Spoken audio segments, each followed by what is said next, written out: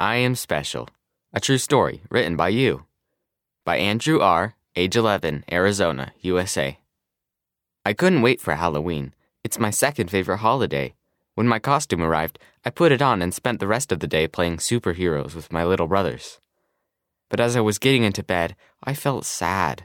It was fun pretending to be a superhero, but I didn't feel very special. I decided that if I didn't want to be sad, I should pray. I asked Heavenly Father to help me feel more special. As I climbed into bed, I didn't feel any different. The next day at school, my teacher told everyone to write a letter to themselves, saying all of the things you love about yourself. At first I didn't know what to write, but I just started writing. I wrote, I am special because I am very fast. I am also smart and brave, and I can make new friends. I am creative, neat, funny, and a hard worker. I went on and on until the whole page was full. When I turned it in, I heard a quiet voice whisper, and most importantly, you are a child of God.